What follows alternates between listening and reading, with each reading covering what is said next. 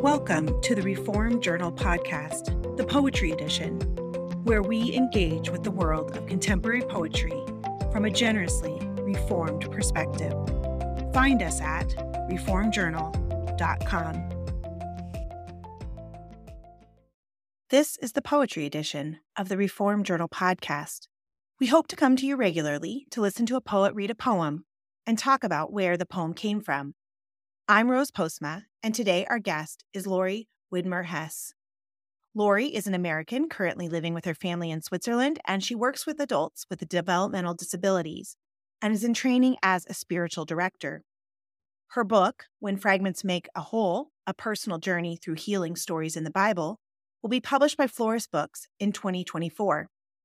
Today we're talking with Lory about her poem, Announcement. Welcome, Lory. Thank you. Let's just kick it off and have you read your poem. Okay. Announcement. An anxious mind is paralyzed by choice. The angel doesn't offer choice, but birth, springing the snare of virtue versus vice. Her eyes fixed on her book, anchored in peace, she hears him in the shadowed halls of death. Her quiet mind is unconcerned with choice. She knows there's more to life than being nice, more power in surrender than in strength, more ways to win than virtue killing vice. He holds up flowers, pointing to the source of all that blooms.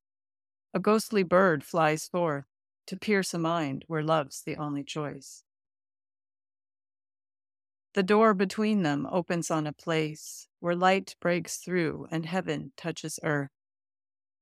The tree of virtue grows in grounds of vice. The way, the door, the light are calling us into that narrow path of perilous growth. Our restless minds all singled to one choice, to free ourselves from virtue and from vice. Thank you for that reading. Tell us, where does this poem come from? Well, this is an ekphrastic poem. It's based on a painting of the Annunciation. This particular version comes from the 15th century, and it has the usual composition with the angel Gabriel on the left and Mary on the right. Gabriel is holding lilies and pointing upwards, and Mary is looking down at her book in her hand. But what's kind of unusual about this painting is that in the middle between them, in the midst of a sort of Renaissance arched architectural setting, there's a sort of corridor zooming away into the distance and an open door at the end with you can see a landscape and a tree, some plants through it.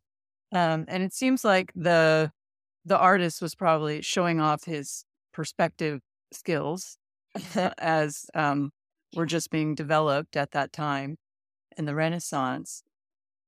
But when I saw this painting, it's from the Isabella Stewart Gardner Museum in Boston.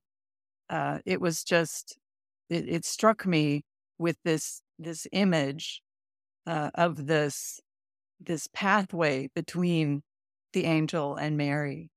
And I bought a postcard. I was happy they had a postcard at the museum and took it home with me. And for several years, I thought this would be a great subject for a poem. But I didn't get around to writing one until one day, not that long ago. I took it out and just thought I would try playing around with the form of a villanelle, which I had never tried before. But it turned out to be a great way to approach this painting. I think partly because in a villanelle you have two repeated lines, but then the stanza is a 3-line stanza, and so it plays with this the 2 and the 3 that are also in the painting, the two figures, but then the third element that kind of comes between them and opens up everything. So that's where it came from.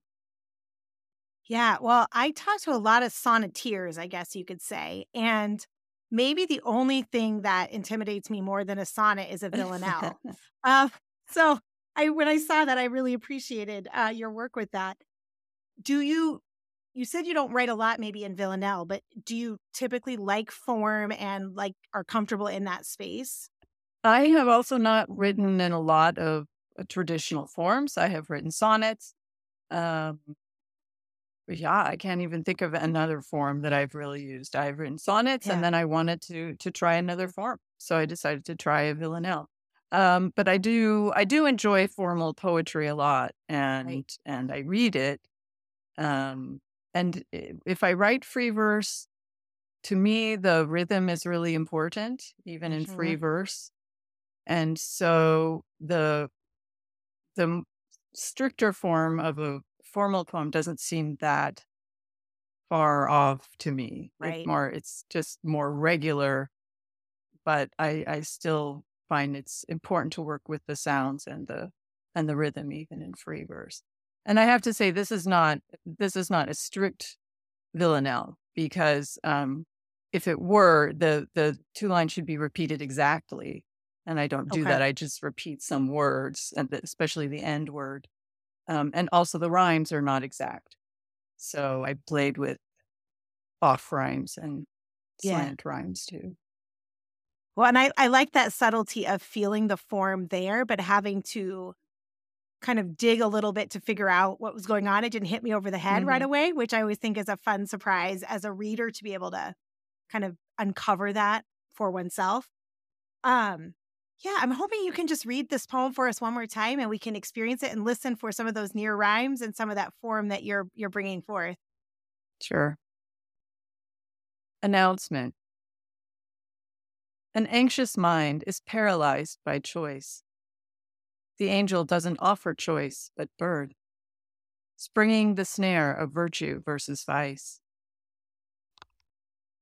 Her eyes fixed on her book, anchored in peace. She hears him in the shadowed halls of death. Her quiet mind is unconcerned with choice. She knows there's more to life than being nice, more power in surrender than in strength, more ways to win than virtue killing vice. He holds up flowers, pointing to the source of all that blooms. A ghostly bird flies forth to pierce a mind where love's the only choice. The door between them opens on a place where light breaks through and heaven touches earth. The tree of virtue grows in grounds of vice. The way, the door, the light are calling us into that narrow path of perilous growth. Our restless minds all singled to one choice, to free ourselves from virtue and from vice. Thank you so much for reading and for talking with us today. Thank you. You can read Lory's poem, Announcement, at reformjournal.com. Thanks for joining us today. Thanks for listening to the Reform Journal podcast, the Poetry Edition. Be sure to subscribe and rate us on iTunes, like us on Facebook, follow us on Twitter. And until the next time, explore all the great poetry on the Reform Journal website.